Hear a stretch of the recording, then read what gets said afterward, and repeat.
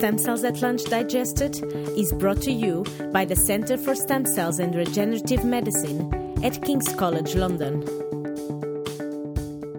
Welcome at Stem Cells at Lunch. Today we have Alice Vickers. She is a third-year PhD student in Centre for Stem Cells and Regenerative Medicine. And her project title is using human iPS cell lines to identify genetic variants that influence cellular differentiation. Welcome, Alice. Hi. How would you explain your project to the public? My project is using iPS cells.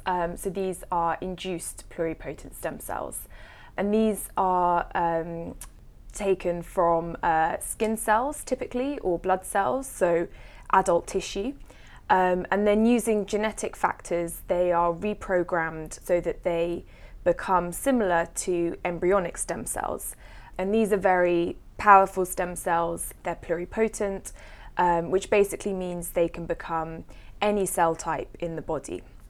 So this was a really exciting discovery made just over 10 years ago now. It won a Nobel Prize. And since then, there's been a ton of really amazing research using these cells. But what's become apparent along the way is that there is a lot of variation in these stem cells. So what I mean by that is these stem cells can be different in terms of their gene expression, their protein expression, or even how they look when we look at them under a microscope. And so what previous research has found is that one of the contributing factors to this variation is the genetic background of the donor. So all of these cell lines are taken from people, from individuals, and their unique genetic signature is retained in these iPS cells. So my project is trying to look to see if we can identify specific genetic factors. I'm personally interested in something called single nucleotide polymorphisms. So this is very small changes in the DNA, and seeing if certain polymorphisms can affect how these cells behave and be causing some of this variation. Very interesting. So during your PhD, you went for a placement in industry, and Yes. you went to Merck VC in Netherlands. Yes. So what was your role there? Yeah, so I was in the venture capital arm of Merck. So some people may have heard of Merck. It's this huge global science and technology company. And like a lot of big corporate companies, they have a venture capital arm. And their purpose is to provide financial support to very early stage startups and entrepreneurs. And they invest in companies that are in keeping with the core business areas of Merck. So these are healthcare, which is the group that I was in, who invest in therapeutics. There's the life sciences team, who invest in products and technology that helps research and development, so the stuff that we use in the lab. There's performance materials, who invest in chemical or materials-based technologies, so things like liquid crystal displays on your phone or semiconductors. And the New Businesses Fund, who look at blue sky opportunities, so anything ranging from kind of digital health to things in food and agriculture technology. So they, for example, recently made an investment in a company that does lab-grown meat. So my role was as an investment analyst in the healthcare team. So it was a really exciting job looking at new therapeutics. So this is stuff like small molecules, antibodies, cell therapies that are all at preclinical stage. So anything from kind of early discovery in the lab to being ready to enter clinical trials. So we would get loads and loads of proposals, and together with the team we would look at them, look at the science behind these therapies. We had a particular focus on oncology, so cancer therapies, and some autoimmune diseases, and fertility as well.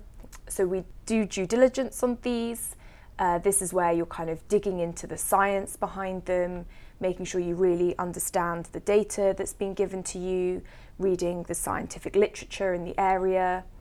We would want to see that it was really novel and unique compared to what else is out there. So doing some what's called competitive landscape analysis, and also looking at the commercial potential as well. So we'd get loads and loads of proposals, the ones that were kind of most captivating, most unique, those we would take forward. We would talk to the management team of the company, which is something I always really enjoyed. We'd hear them pitch, have a discussion around their work, and check there's a strong team behind the company, because that's really important as well. And then the ones that were kind of the best of the best, that's when M Ventures would decide to make an investment. And I was actually fortunate enough to be helping the team on 4 different investments whilst I was there. That's nice. So yeah, it was a really great experience, and I learned a ton. In of your new opinion, stuff. like, what is a good investment? Like, how do you think that is like how would you find a good investment? Yeah, that's a really good question, and there's definitely an element of subjectivity to that. So I'm sure that other people would give a different definition, but I think it's really important to see that the science is really strong, because there are so many quite shocking statistics at how many drugs fail.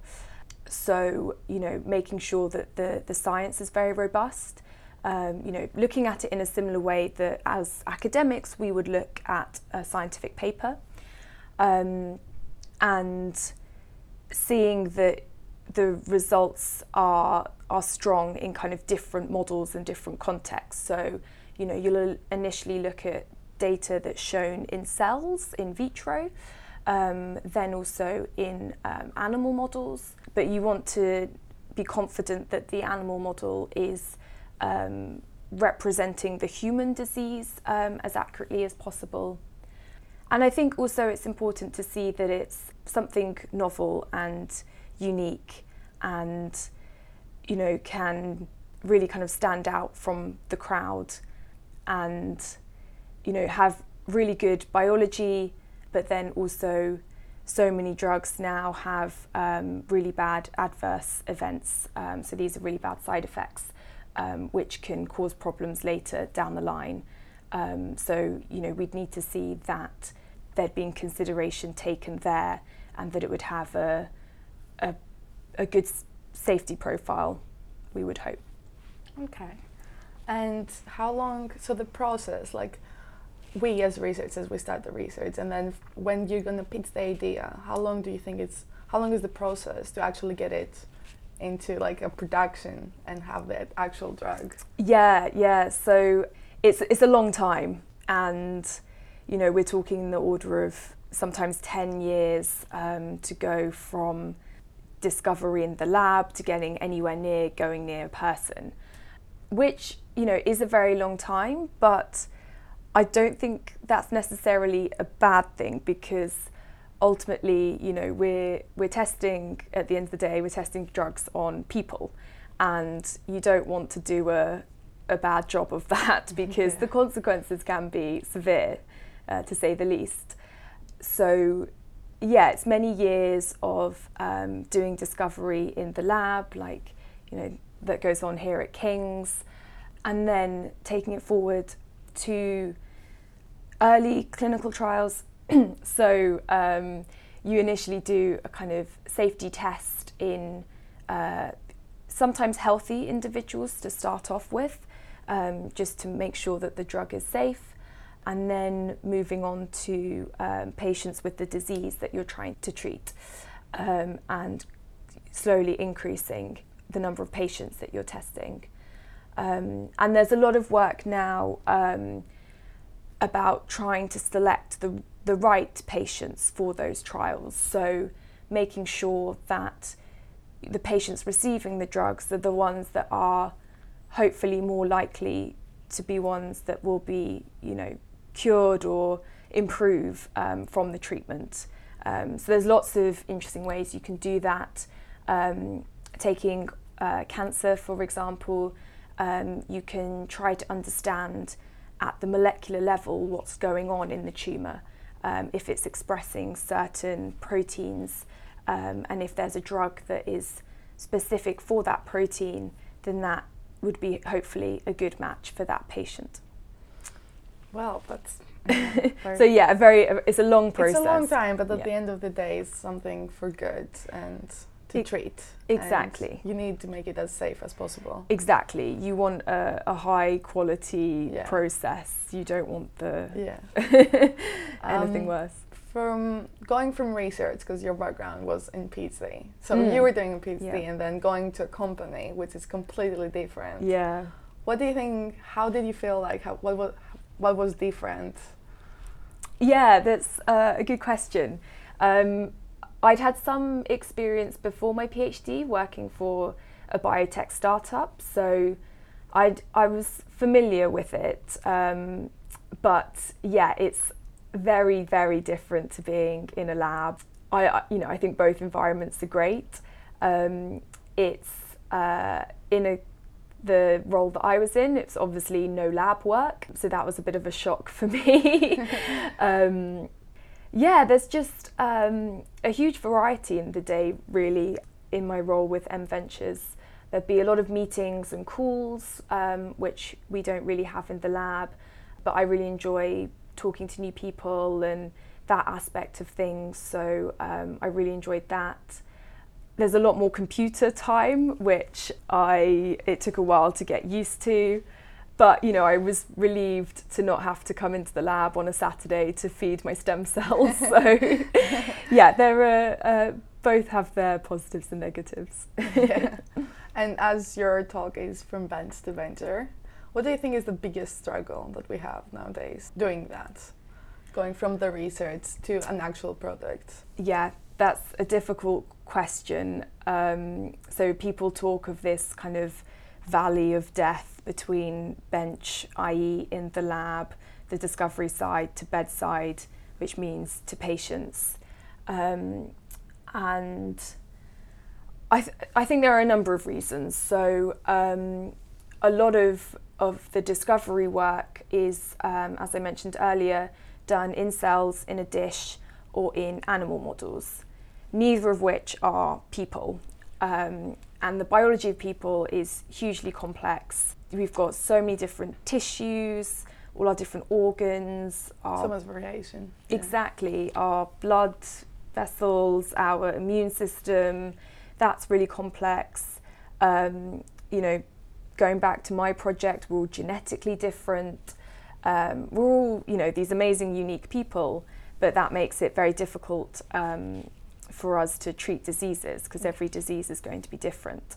But I do think that now that people are developing better animal models to recapitulate a human disease, and also things like induced pluripotent stem cells, where we can take cells from a person which has their genetic background and look at that and see how they respond differently to treatments compared with other people.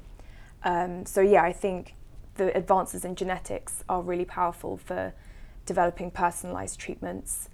And also with stem cells, we can create cell types that were typically really hard to look at. So as you can imagine, it's very difficult to get hold of tissue from the brain, so your nerve cells. But with induced pluripotent stem cells, we can now create neurons and related tissue in a dish to test drugs on. There's a ton of new technologies that I think will help us close, hopefully, that gap. Big valley. Yeah. Great. Thank you for everything and your time. Thank you very much for interviewing me.